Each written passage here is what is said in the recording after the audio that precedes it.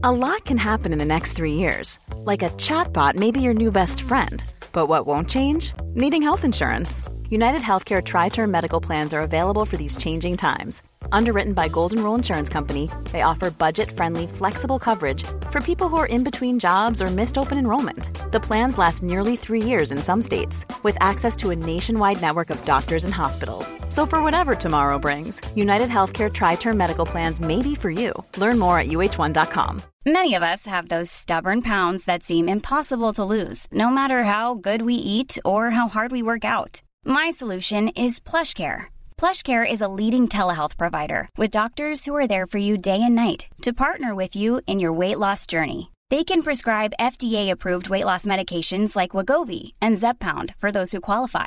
Plus, they accept most insurance plans. To get started, visit plushcare.com/weightloss. That's plushcare.com/weightloss. Hi, I'm Daniel, founder of Pretty Litter. Did you know cats tend to hide symptoms of sickness and pain? I learned this the hard way after losing my cat, Gingy. So I created Pretty Litter, a health monitoring litter that helps detect early signs of illness by changing colors, saving you money and potentially your cat's life. Pretty Litter is veterinarian developed, and it's the easiest way to keep tabs on your fur baby's health right at home. Go to prettylitter.com and use code ACAST for 20% off your first order and a free cat toy. Terms and conditions apply. See site for details. The HIV epidemic is not over. HIV is still here. The face of HIV is so diverse. The biggest thing to reduce HIV stigma is just to talk about it. Testing and PrEP and HIV treatment and how effective it is today. Undetectable equals untransmittable. Whether you're positive or negative, there's not a wrong door. Whether it's testing or whether it's treatment, do it for you, Montgomery County. Learn more about HIV testing, treatment, and prevention at doitforyoumc.org.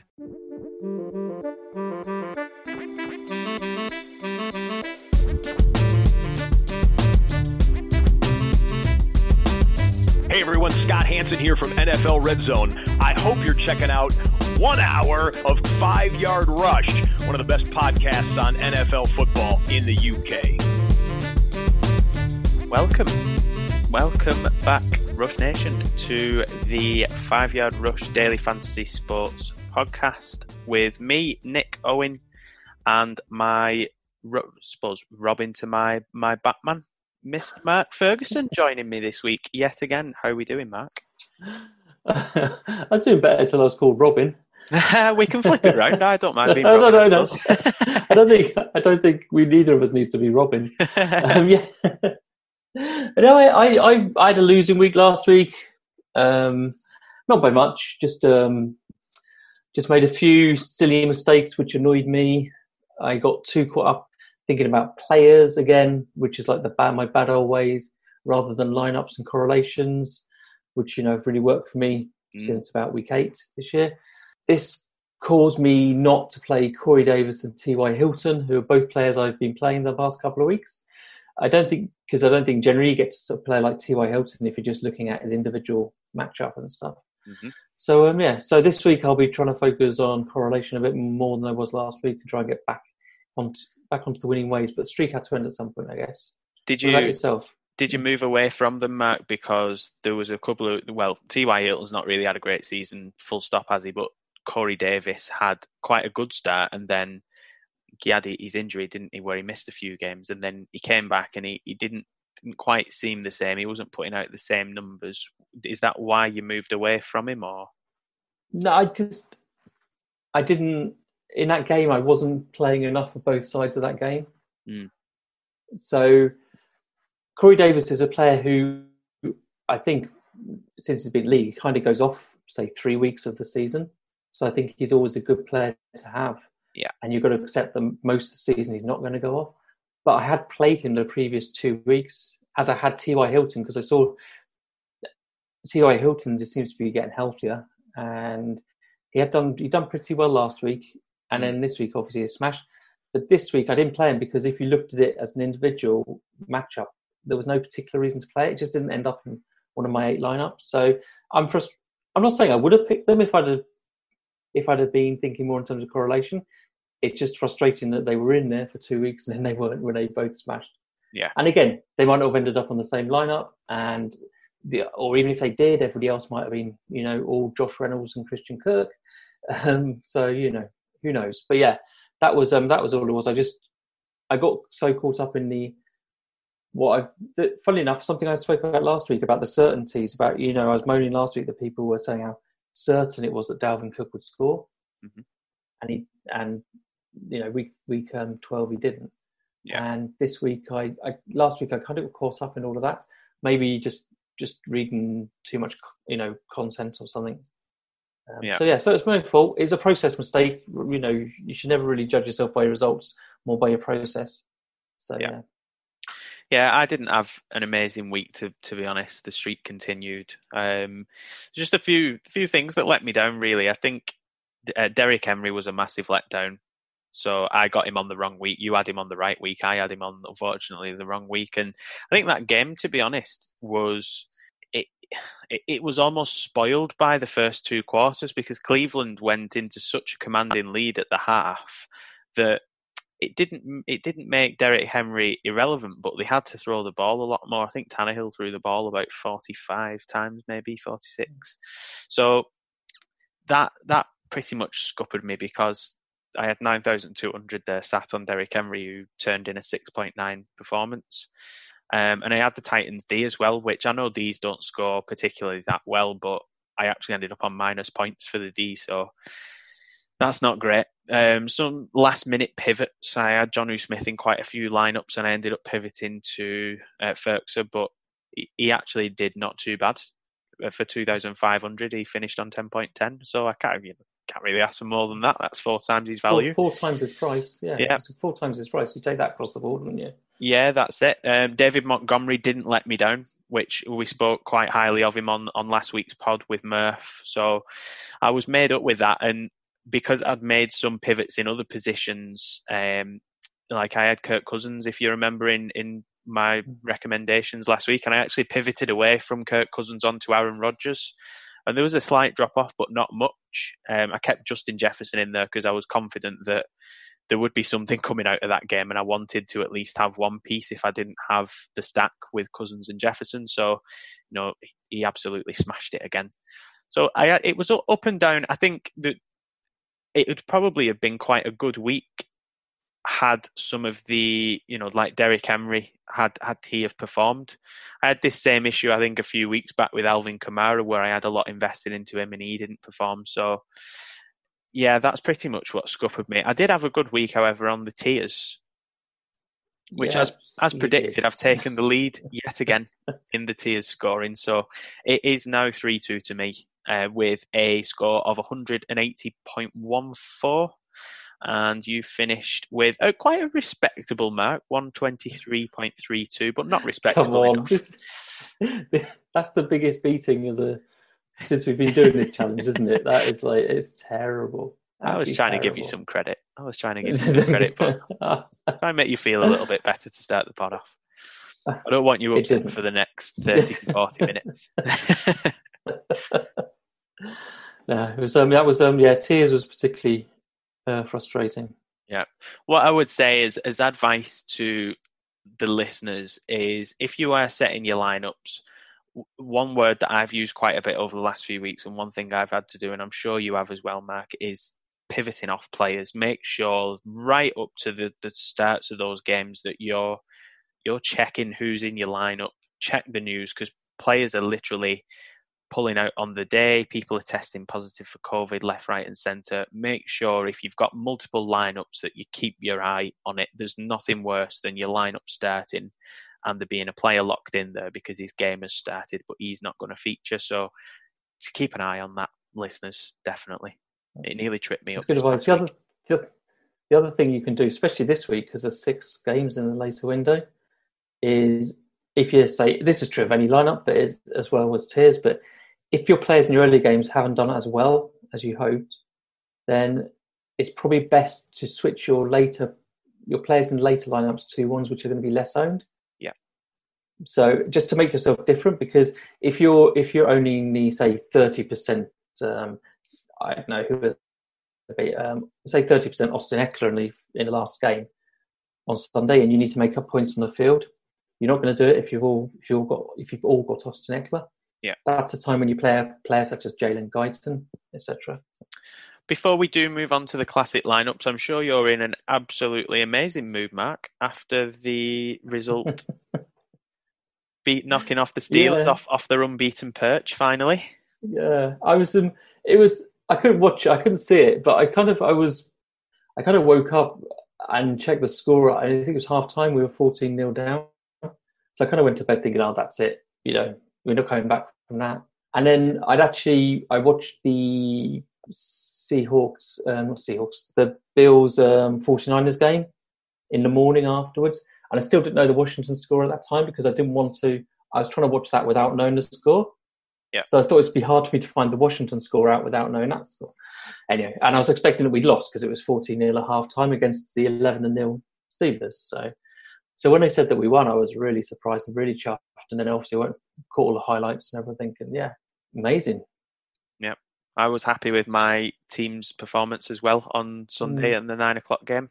That was a game that I thought, we have the beating of the Cardinals, but it felt like the wrong game at the wrong time, coming off the disappointing performance against the 49ers. But we turned it around and we didn't turn the ball over, which has been an Achilles heel of Jared Goff's all season. So I was quite happy with the performance, and we made Kyler Murray look pretty ordinary, actually. Which he has looked pretty ordinary for a few weeks anyway. Yeah, a testament to the defense. It's been pretty stellar all year, and long may it continue. I think the defense performance and Jared Goff is basically what's going to determine how far we go this year.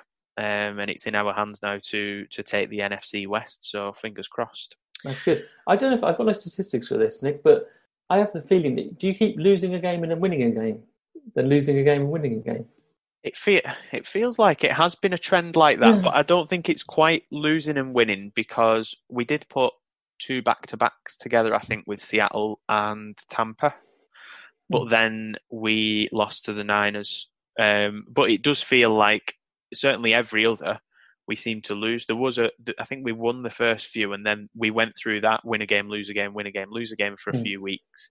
But then we did put a string of results together, but then lost to the 49ers. Okay. So we're 8-4 now, and it looks like we're pretty destined for the playoffs, which I'm quite happy with. I just hope that we're able to clinch the NFC West and fingers crossed go for a deep playoff run.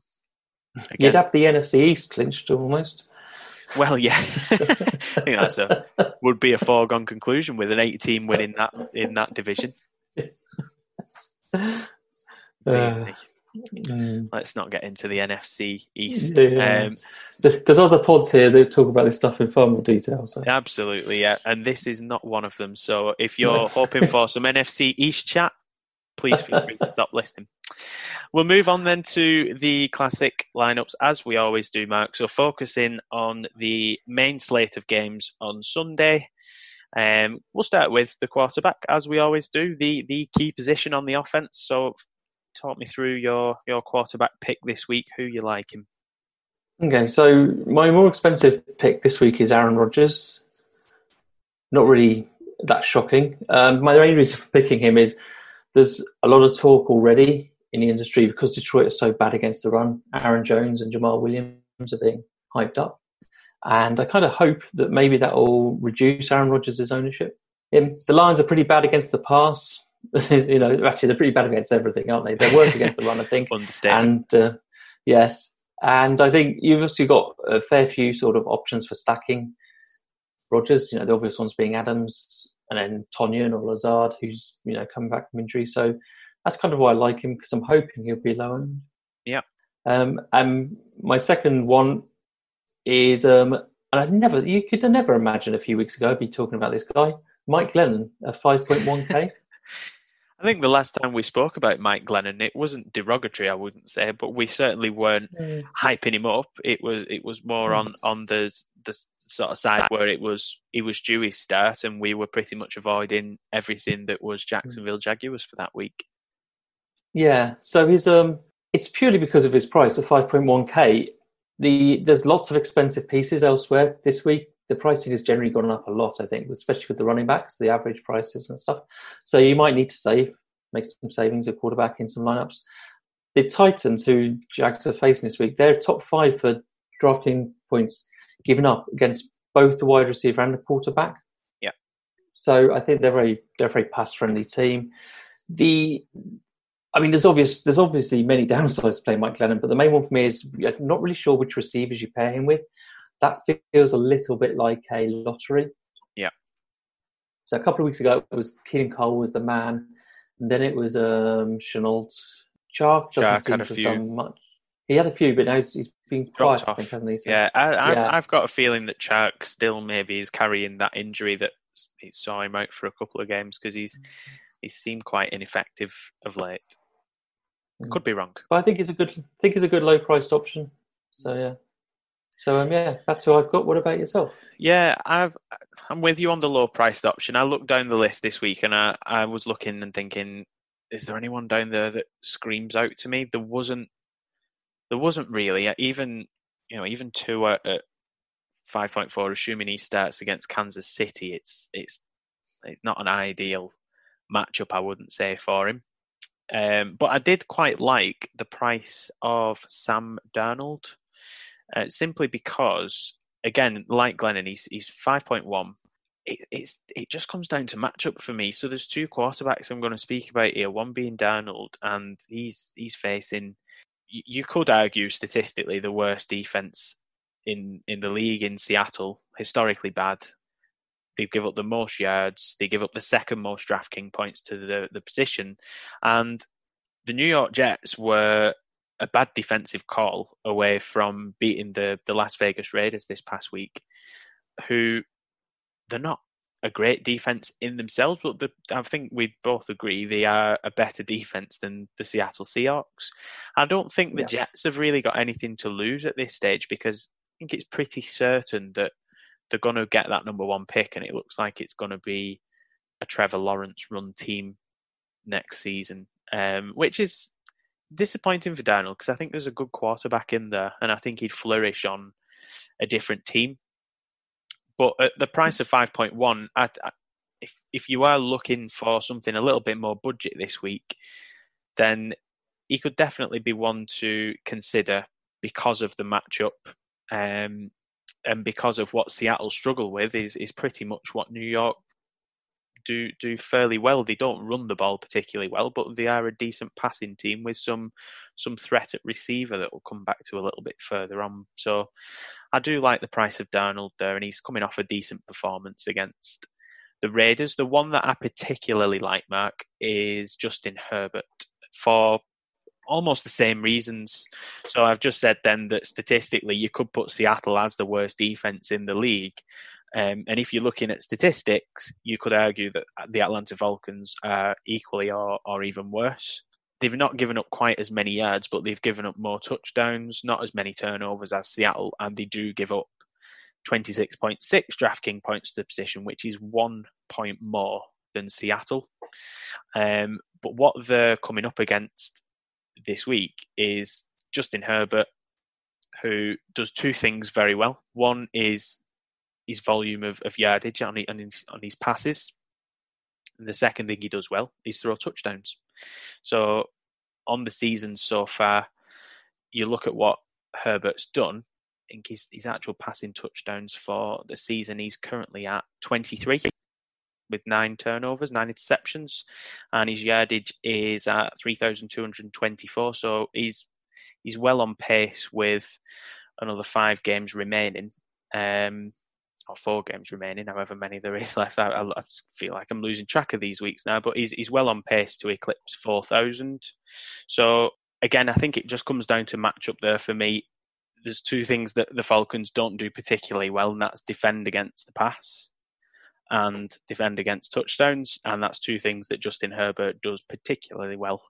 He had that floor game last week, and I think we spoke about it on a pod a couple of weeks back where we said he's due that game, that rookie game where he doesn't have that stat line of 2 or 3 touchdowns, and he doesn't have as many passing yards. And it definitely came this past week. But to his credit, I think he's playing New England. They are a better defense than Atlanta, who he's got this coming week. So I think it's maybe more of a testament on the Chargers and the coaching. I don't think it's a reflection on him as a quarterback. So I fully expect him to turn it around this week and rip it up against the Falcons in what could be a high-scoring game as well. That is a great call. I think there's going to be a bit of a theme of us liking the Chargers to bounce back. Last week's game, I kind of see as just a really random event. If you look at some of the stats of it, Cam Newton barely threw for any yards. And obviously there's 2 defensive touchdowns, but even if you take those away, there's still 31 points. Yeah. And it was just a load of statistical anomalies about that game. And I think that just happens. It's going to happen more likely when you've got a rookie quarterback as well. And I think you kind of have to write it off, and you can't ignore his production all season just because of that 1 week. So absolutely. The one thing you want is really for other people to be put off by that. That's what you really want, isn't it? Other people not to be playing him. Yeah. So, and I think there's a good chance. It's the lowest price he's been for 4 weeks as well. So it's as good a chance as any to get him. Really like that. I think he probably will have a good percentage share of ownership because of the matchup and that sort of bounce back, if you will. Like you said, it was a bit of an anomaly last week. They lost 45 to nothing. That's not going to happen, I don't think, against the Falcons, who do look a bit improved since they cleared house with the coaching staff. But I still expect this one to be not even going to say a Chargers result. I just expect a better performance from their offense because they are playing a worse defense than what they came up against last week. And I think that's, the stats point to that, and the eye test does as well. Yeah, I agree. Yeah, as I say, it's a theme going through our picks, I think, this week. Yeah. There's definitely the ability to put a nice stack together there, I think, with the Chargers this week. And that is one game that I think will be a high scorer. But we'll move on to the running back position then, Mark. There's one that you've earmarked here that I really like, but I like it in the tiers format. But talk me through your picks. Okay. So my expensive pick I've gone for was Christian McCaffrey. Really, you don't need to listen to pods to know to pick Christian McCaffrey. But the reason I'm flagging him is because it looks like he's going to be back this week, and I'm not. And I just flagging that up early because he's 9.2k, so you're going to have to make some decisions elsewhere in your lineups if you want to play him, which you will want to do. I'm not worried about his workload because he's already come back once this year from an injury just to play one game, and he got a massive workload there. Scored 37 points, I think it was. So there's no reason to doubt that here. So I'm really just picking McCaffrey to flag him that he's likely he's back anyway. And my budget pick is Melvin Gordon at 5.2k. I really like this one. Tell me more. Yeah, this is actually 2 picks really, but I'll come back to that in a minute. So he's got a really good matchup against the Panthers. They give up the 7th most fantasy points to running back position. He and Lindsay both received enough touches last week to almost be called bell cow. Mm-hmm. They were both between the sort of 15 to 20 touches. Lindsay was a bit banged up, so he didn't actually... he produced about a third of the yards and stuff, I think. So if you think Lindsay is actually going to be fit or fit enough, then he actually might be a better play than Gordon at 4.3k. But actually, I think if I was going to play it safe, I'd stick with Melvin Gordon. Yeah, why do you like him so much? I like that pick because you look at when I was actually picking my tiers lineup, and spoilers, when we do come to tiers a little bit further on, Melvin Gordon is one of the ones that I think I've picked in the tier he's in. I think the reason I liked him... I picked him as well. The reason I liked him so much, when you look back on his performances, his good games have come against teams that are defenses that tend to struggle against the run. The Chiefs stuck out as one to me. I know they brought in, was it Jones last year, and they got a little bit better against the run, but they still look a little bit shaky at times against the run. And he had 2 decent games against the Chiefs this year. So yeah, when I look, I think Miami was another. They're not particularly great against the run either. So when I looked, it just stood out to me as a good value pick at that price. Yeah. And Carolina are one of the worst teams against the run in the league. And I think Drew Lock's having his struggles at the moment. Jerry Jeudy tweeted out about his lack of production this past week, or his lack of targets, and then deleted the tweet. So I don't know. I think with the struggles that they're having, like you said, I think it's likely that they're going to try and get the ball in the hands of Gordon and Lindsay. So yeah, I really like that pick. The other reason I think the Gordon and Lindsay are a good play is because of the nature of there's so many highly priced running backs this week. Most people are going to have to go down to value or middle tier priced receivers because they just won't have the money. If you're automatically picking a Gordon and then say another running back who's mid tier price, then you're going to be able to afford the higher priced receivers. So you can naturally end up with a different roster construction to other people. Yeah. So that's another reason to do it. I hadn't actually noticed his price was at that, and it's given me food for thought with my flex. We'll come back to that as we go through the receivers, but I've currently got a receiver sat in my flex position, but I could afford to get Melvin Gordon in there, and it's making me potentially want to pivot and go on to Gordon. So yeah, like that. I've gone for consistency. I've moved away from Jonathan Taylor, who was my man for weeks, and I've jumped on the David Montgomery bandwagon. We bigged him up on last week's pod, Mark, didn't we? And Murph, exactly the same. He's got such a good run to finish the season in terms of the teams he's going to come up against. The not defensively sound teams against the run. This week's exactly the same again. He's had a bit of a price hike, so he was at 5.5 last week. He comes in at 6.5 this week, but I think he still warrants consideration with that price tag. And the reason for that is obviously his matchup against the Texans, not a good defense against running backs. In fact, I think statistically, they give up the second most points to the position. But when you actually break it down into how David Montgomery's involved in the offense, when we said it on last week's pod, he's involved on passing downs as well. So he's averaging around 4 to 5 targets per game. And the Texans also are quite bad against receiving yards to the position. They've given up 550 this season, which is in that sort of bottom echelon of teams against receiving running backs.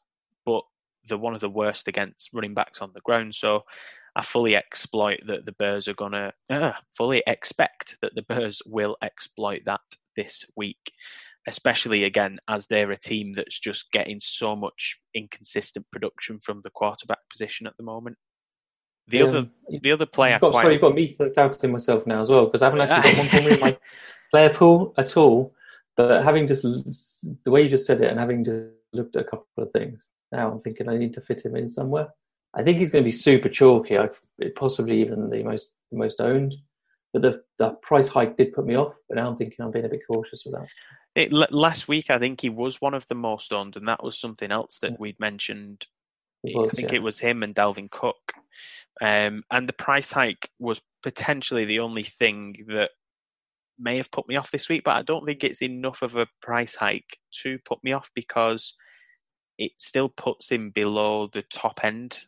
The other running back I was looking at was James Robinson, and he's coming in at 7,500. So it still puts him below that. It puts him below Chris Carson. It puts him below Gibson, who might not even play against the 49ers. It puts him below Zeke Elliott, who hasn't had a good season this year.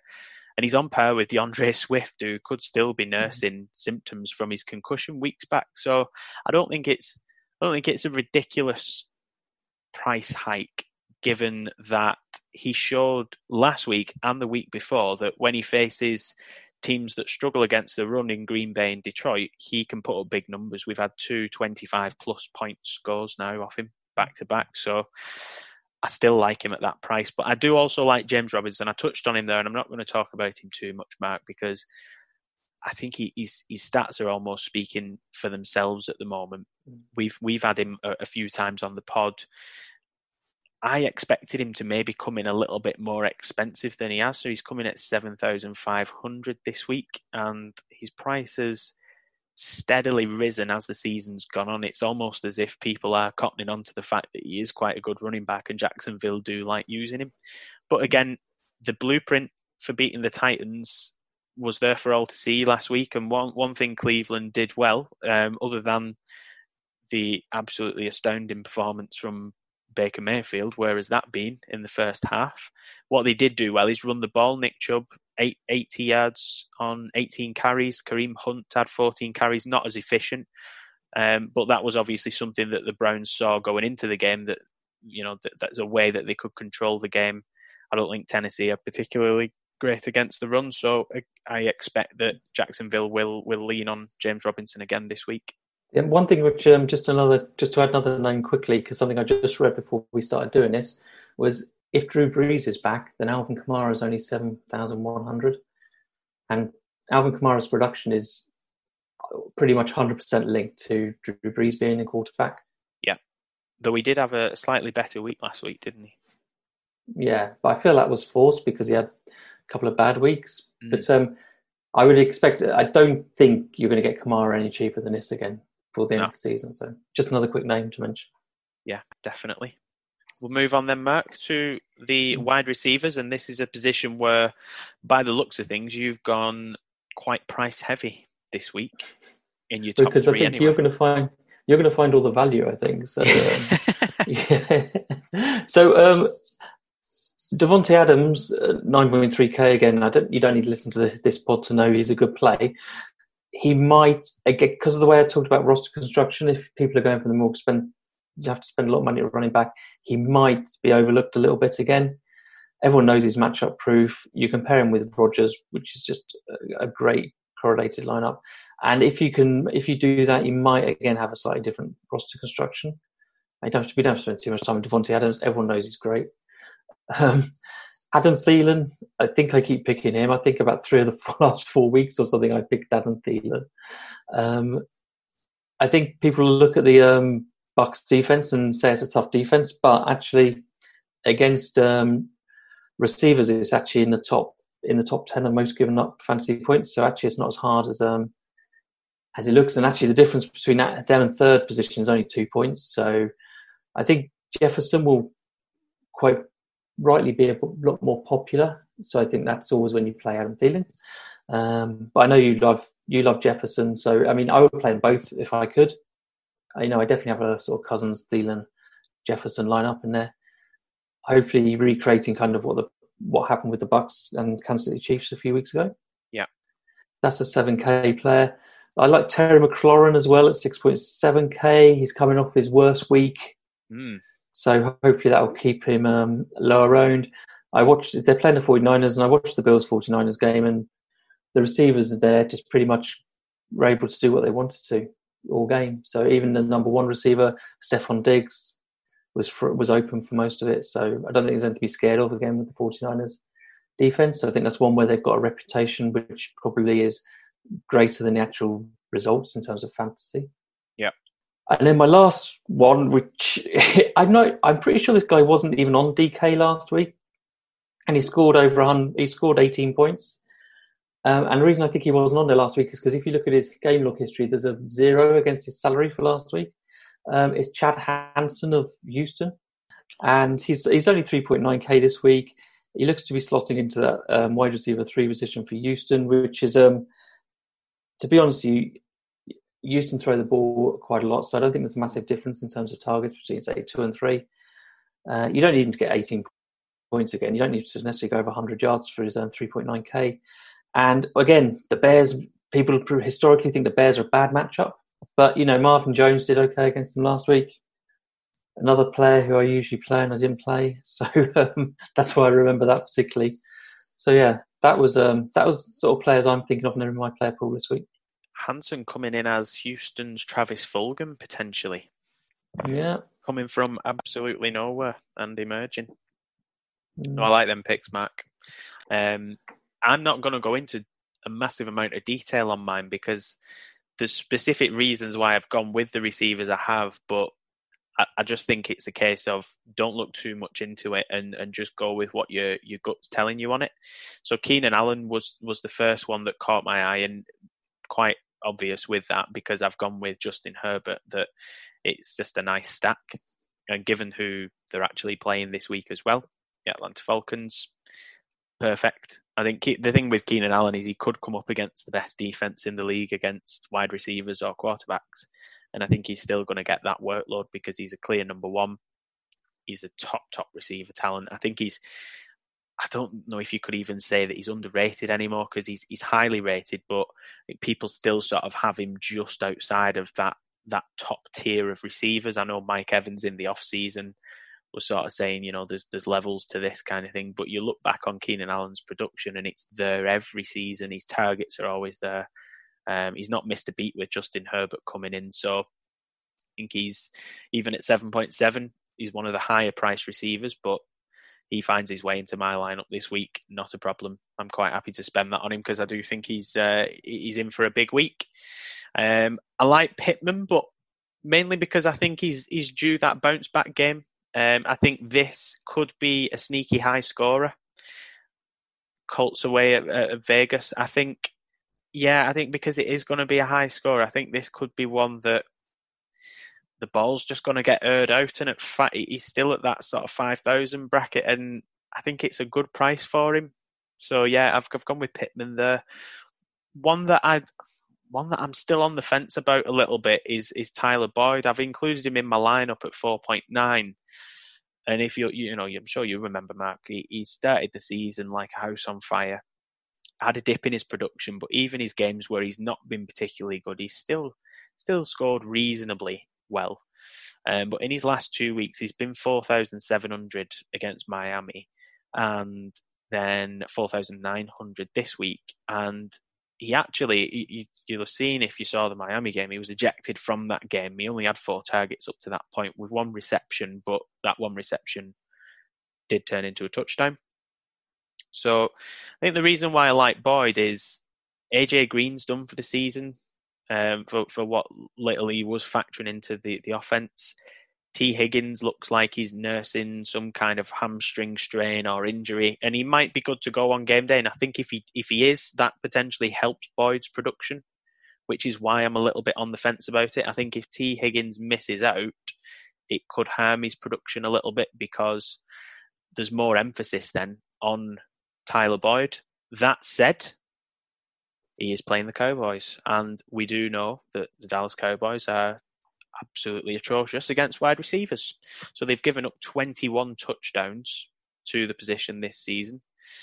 Minnesota are the next worst with 19, and then there's a big drop-off with Houston at 16 and the Browns at 15. So stand out there, and I think Boyd is one of those receivers that he does tend to get open in the end zone. He's had 4 touchdowns on the season so far, but he's a good target there. He's got that sort of ideal receiver kind of frame and a sneaky good route runner as well. So I like him at that price, but I'd probably like him even more if T. Higgins does play, because I think it will just take a little bit of the spotlight off him. And then the one that I really like, and there's not too much to this, Mark, but I really like Jamison Crowder at 5,400. I know there's cheaper Jets receivers there, but after watching last week, I don't like going with the cheaper one. We went with Mims last week on the pod, and he didn't have a particularly great or strong game. He was unfortunate not to score. I think he was tackled on the 1 or 2 yard line at one point. But yeah, I mean, Crowder, a great game. Darnold seems to have that connection with him. Operates from the slot. He's sort of here, there, and everywhere across the field. He reminds me a little bit of Cooper Kupp in that sense, but he's a target machine. He's good yards after catch as well. Normally, you look at his early season performances. He's not really replicated those since, where he was putting together those 100+ yard games. But the touchdown threat's always there with him. And like I said, he's a little bit more expensive at 5,400. But because he is playing Seattle, I just think that could be an under the radar pick this week because he is a little bit more pricey. To be honest, I like all 3 of them receivers for the Jets this week, Crowder, Mims and Perriman at their price. I think they've all got great potential because they're playing against the Seahawks, like you say. The Tyler Boyd pick, he's not really come up on any of my research, but having heard what you said about him, and you're definitely right about the T. Higgins thing, I'm thinking I'm more interested in him now. But I'm also interested in Mike Thomas, who's a 3K wide receiver, who I did well on with him in Showdown earlier this year. I can't remember which week it was. It was a very early week, and he helped me win a lot of money on Showdown because he scored a touchdown. Mm-hmm. So generally the Bengals play quite a lot of receivers come in and out. They've got quite a large rotation and stuff. So with AJ Green done, maybe him. Well, it means between him, Erickson, or Morgan in terms of fit players. But I just remember Mike Thomas doing quite well, so he's somebody I might look at as if you've really got a punt. Yeah, but I do like the Boyd. I do like the Boyd choice. It's got me interested in him there. I think it's still difficult because, like I said, until you know the health of Higgins, I think if Higgins is out, what you'll probably find is that Boyd will get maybe a larger share of the workload. So that it doesn't worry me too much because I think he'll still be targeted and he should still have production against Dallas. But I do prefer him more if T. Higgins is there. A couple of seasons back, he had a similar sort of story where he was good without AJ Green, but when AJ Green played, he was even better because it just seemed to take a bit of the spotlight off him. So that's why I like him again this week. But I'm still a little bit on the fence on it. Might be one I pivot off, but I might just stick to my guns and go with my gut. Yeah, well, we are in week 14, and generally speaking, from now until the end of the season, you do get some weird results and some weird sort of performances out of players you didn't expect and stuff. And like Jameson Crowder could definitely end up being a sort of player who ends up smashing the next 4 weeks. Just has that feel about it. Coming back from injury. I think Sam Darnold back. Those three players, Jameson Crowder, Boyd, and as you mentioned, Melvin Gordon, those are the three that give me a bit of a conundrum between now and Sunday's games. And it'll be two of those three I think I roll with, but I'm just unsure on which it'll be now. You really threw a spanner in the works with Melvin Gordon. Thanks very much. That's what we're here to do, isn't it? We are. And another thing that we are here to do is show respect to the tight end position. And that is what we move on to next. So that position that we love so much, Mark, tight end, who are you going with this week? We've got to show respect because Darren Waller broke the slate last week. So no Darren Waller, no money, as it were. But you got more expensive. At least you got some decent options on there now, like Kelsey as well. I suspect Waller's had his big game for the year, though.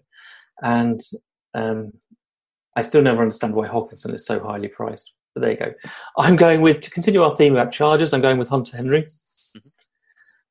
We've both clearly proven we expect the Chargers to bounce back, as it seems to be picking them quite a lot.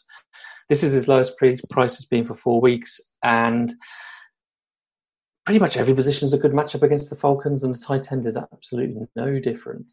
Yeah. So it seems to me like a pretty decent price and decent pick. I still would generally end up spending less money on tight end in my lineup, so this week as a whole. But he's quite athletic as well, isn't he? He's no Jordan Akins. He continues to disappoint. Yeah. I'm going with Jordan Reed, so I'm going on the slightly lower end of the spectrum. He's priced at $3,500. This does come with a bit of a caveat, though, and that would be if George Kittle is back this week, and I think he returned back to sort of sideline practice, sideline warm-ups last week. I think he's due back off IR any time now and could be slotted into the starting lineup again. So that would be my only concern, is if George Kittle is back, then I don't think Jordan Reed holds as much value. If Kittle's out, then I think he definitely does at 3,500. My thoughts on it, though, is the 49ers, I think the playoff hopes are hanging by a thread. They're in that group of mathematically not written off, but it's a tall order and it's out of their hands. And I think, given that that's the case, given the injury that Kittle's coming back from, is there much sense in risking him? So the caveat being, if Kittle does play, I don't think Jordan Reed is a particularly good pick, but I can't see the 49ers risking him, to be honest. I just don't think there's much sense there. Just rest him the rest of the season, have him coming back fresh in 2021. That would be what I would do anyway. You're very unlikely to make the playoffs at this stage. So, and it could even be a toss-up if you actually beat the Washington football team after they dethroned the unbeaten Kings in the Steelers this past week. So, yeah, I think with Reed, again, he's not high volume in terms of targets. He gets consistent enough targets, though, for a tight end. He's averaging just over 5 targets per game for the past 3 weeks. But I think, and this always stands out to me, Mark, with Reed, when I look back to when he was at Washington, I always felt like he was one of them tight ends where he didn't need to do a lot because he's always there in the end zone. And there's always that threat that you're going to get a score out of him. And that is all you need, really, from a tight end at this price. If he catches one ball for 10 yards with a touchdown, I'd be quite happy with that. That's enough production for me for a $3,500 tight end. If he ends up with a few receptions and a touchdown, even better. So this past week, he ended up with 32 yards on 3 receptions with a score. And he's sort of bouncing around that price range of about 3,200 to 3,600 at the moment. So fairly average, not really an increase. So again, it's one of them things. I don't want to think too much about it because I think it's such a roulette position anyway that unless you're picking a Travis Kelce or a Darren Waller, it's debatable whether you're going to get the production you're expecting from your guy. But yeah, Jordan Reed is one that caught my eye this week. If there's one weakness in the Washington defense, statistically in terms of fantasy points, it's tight end.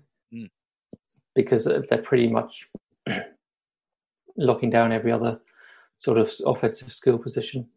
So yeah, that's fine. Like there's so many players who are around that price who you could take a punt on.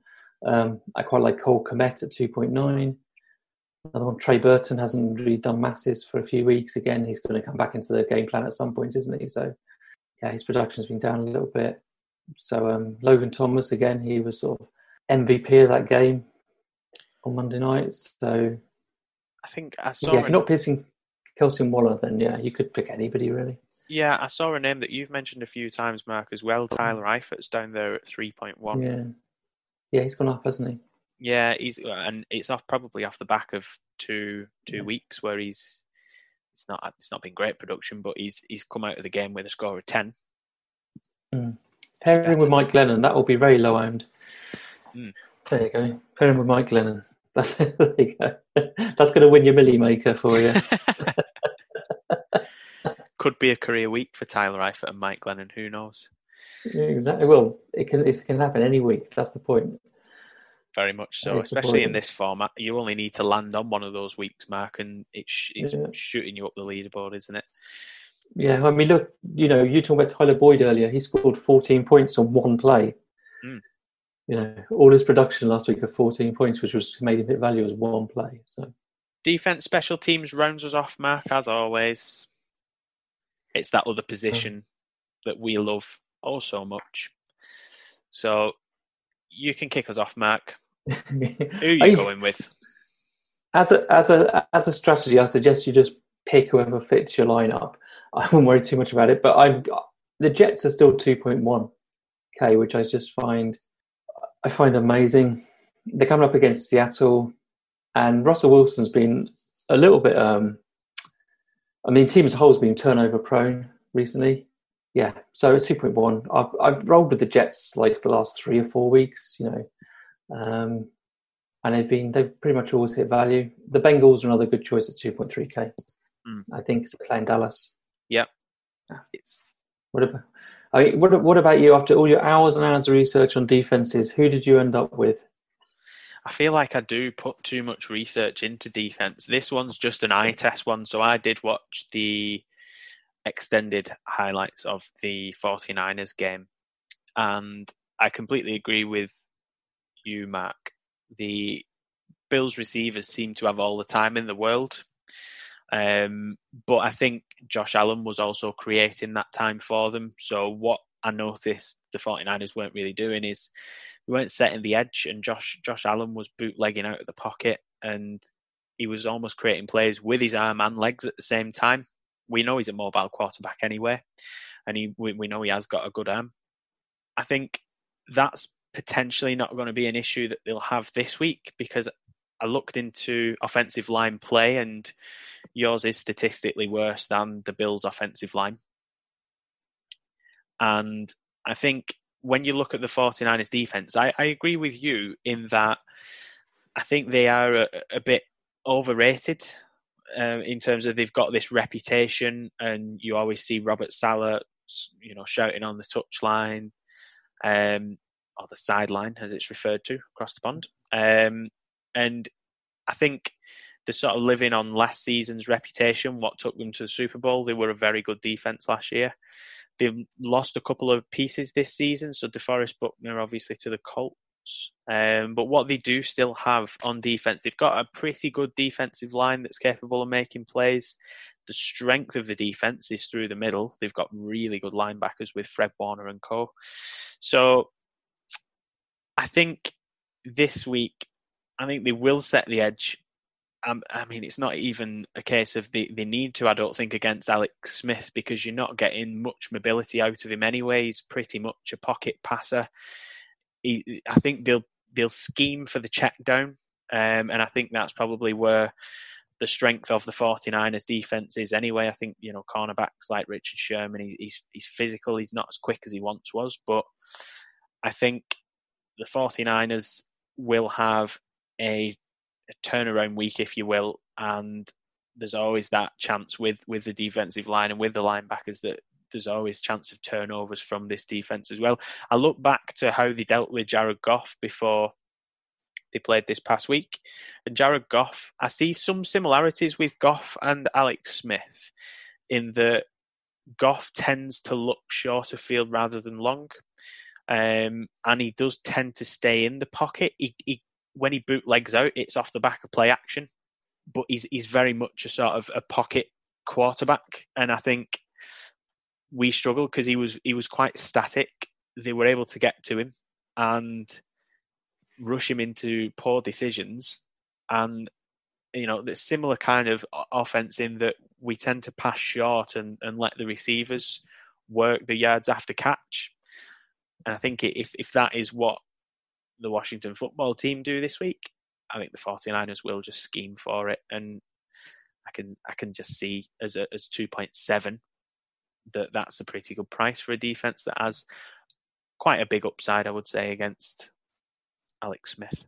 The 49ers defense, fantasy-wise, has scored double figures 3 times this year, which is as many as anybody else around them. The only other one I can find more than that is Giants, who've just done 4.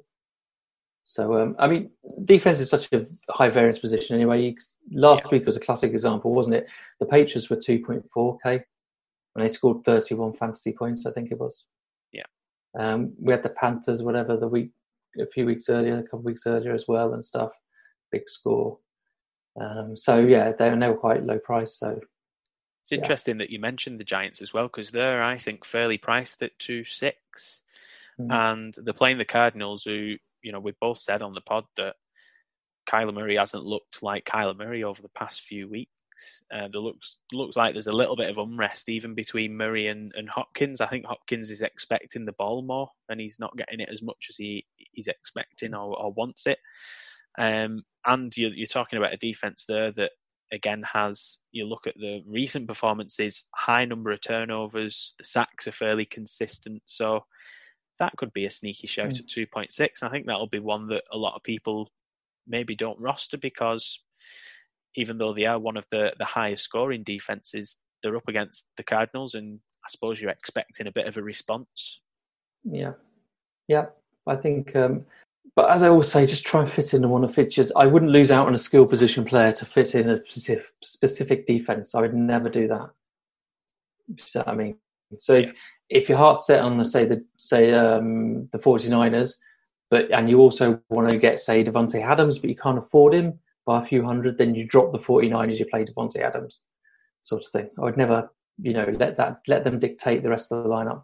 Yeah, I agree. That rounds us off for the classic lineup this week. So, as regular listeners will know, Mark, and as new listeners should be aware of, the podcast does always end in tears. Your tears this past week. Potentially my tears this week if we're following form. But as I said, prior to you coming on the pod, Mark, I've got a good feeling about this week. I feel like this is the week where I put a bit of daylight between the score. So let's see how we go. We're back on the draft pick tiers this week. So the sort of first round players, the second round players, the third round players, and then the lower round players. Who have you gone with in tier 1? Well, as we know, this is my tiers area of expertise, draft picks, isn't it? I've gone for Patrick Mahomes. Interesting. I've gone with Aaron Rodgers in tier 1. That's a good start. We're one different in tier 1 straight away, which is a different theme from previous weeks. Tier 2? Derek Carr. For the time being, I've got Teddy Bridgewater, but that's one I'm going to monitor because he's got a nice red Q next to his name at the moment. So we'll see how things go there. Tier 3? I have gone for Justin Jefferson. I'm with you there on Justin Jefferson. I can't ignore that. You would be. Tier 4? We've both done Melvin Gordon, haven't we, in tier 4? This is where it's probably going to change for me because I did look at him and I thought I had put him in my tiers lineup, and it turns out I've not. It turns out I actually put Brandon Ayuk in my tiers lineup, which could be one that I move off, but for now I'll keep it there. Brandon Ayuk. Melvin Gordon probably find his way into my classic lineup, so I might just keep Ayuk there just for a bit of diversification in the lineup. Tier 5. Well, if you have all your eggs in one basket and they fail, then true. Yeah. Tier 5 is quite a tough one. I went with Derek Henry in the end. What made you go for Henry? I haven't got much of him in my classic lineups, so I've got quite a bit of Adams and Cook, etc. I went with Adams simply because I just think he's a pretty safe bet at the moment for production. So, and pairing him with Aaron Rodgers, I'm hoping a big week there sees me over the line. Tier 6? I've gone for DJ Chark. I brought back my man Jonathan Taylor in tier 6, so I had to get him in there somewhere. He's not in my classic lineup, so he had to be in the tiers lineup. He's always in your heart somewhere, isn't he? Got to, I can't. Always there. Even when he's not in the lineup, he's still in the heart, still in the mind. Tier 7. Travis Kelce. See, we've got interesting tiers this week, Matt. We've got a lot of differences. I've gone Keenan Allen in tier 7, and then tier 8. Aaron Jones. Do a different again there. I've stuck with my guns and gone James Robinson there, as I did with my classic lineup. So I'll run you through my tiers then, Mark. So I've got Aaron Rodgers, Terry Bridgewater for now, Justin Jefferson, Brandon Ayuk, Davante Adams, Jonathan Taylor, Keenan Allen, and rounding us off in tier 8, James Robinson. And your tiers for this week? Got Patrick Mahomes, then Derek Carr, Justin Jefferson, Melvin Gordon, Derek Henry, DJ Chark, Travis Kelce, and Aaron Jones. Very, very good. The bookies have the Mark win at evens at the moment, and you can get as good as 3-1 on me to take the win this week because this, as you said, Mark, you are unbeaten in the draft picks. I am unbeaten in the positional tiers. I'm an expert. I'm writing a book on it. Just the just the draft pick version of tiers. Yeah, we'll see what happens there, and we'll revisit that on week 15's pod. Mark, a pleasure as always. Enjoyed that. It's a lot of fun, wasn't it? Always. Best of luck, everyone, with your Week 14 lineups. As always, gamble responsibly, but most importantly, Mark, what should the listeners do? Draft responsibly. Absolutely. Catch you next time.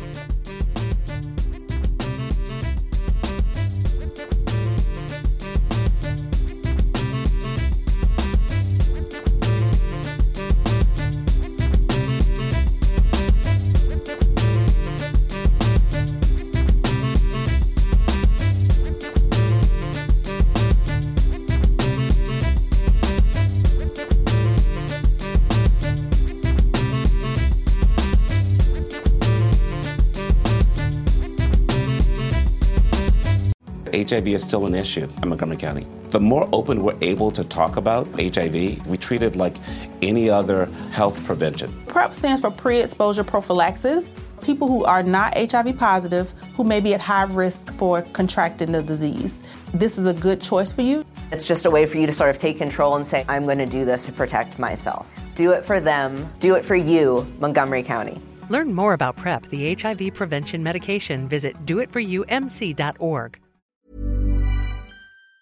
Planning for your next trip? Elevate your travel style with Quince. Quince has all the jet-setting essentials you'll want for your next getaway, like European linen, premium luggage options, buttery soft Italian leather bags, and so much more. And it's all priced at 50 to 80% less than similar brands. Plus, Quince only works with factories that use safe and ethical manufacturing practices. Pack your bags with high-quality essentials you'll be wearing for vacations to come with Quince. Go to quince.com/trip for free shipping and 365-day returns. Hi, I'm Daniel, founder of Pretty Litter. Did you know cats tend to hide symptoms of sickness and pain? I learned this the hard way after losing my cat, Gingy. So I created Pretty Litter, a health monitoring litter that helps detect early signs of illness by changing colors, saving you money and potentially your cat's life. Pretty Litter is veterinarian developed, and it's the easiest way to keep tabs on your fur baby's health right at home. Go to prettylitter.com and use code ACAST for 20% off your first order and a free cat toy. Terms and conditions apply. See site for details. Hi, I'm Daniel, founder of Pretty Litter. Cats and cat owners deserve better than any old-fashioned litter. That's why I teamed up with scientists and veterinarians to create Pretty Litter. Its innovative crystal formula has superior odor control and weighs up to 80% less than clay litter. Pretty Litter even monitors health by changing colors to help detect early signs of potential illness. It's the world's smartest kitty litter. Go to prettylitter.com and use code ACAST for 20% off your first order and a free cat toy. Terms and conditions apply. See site for details.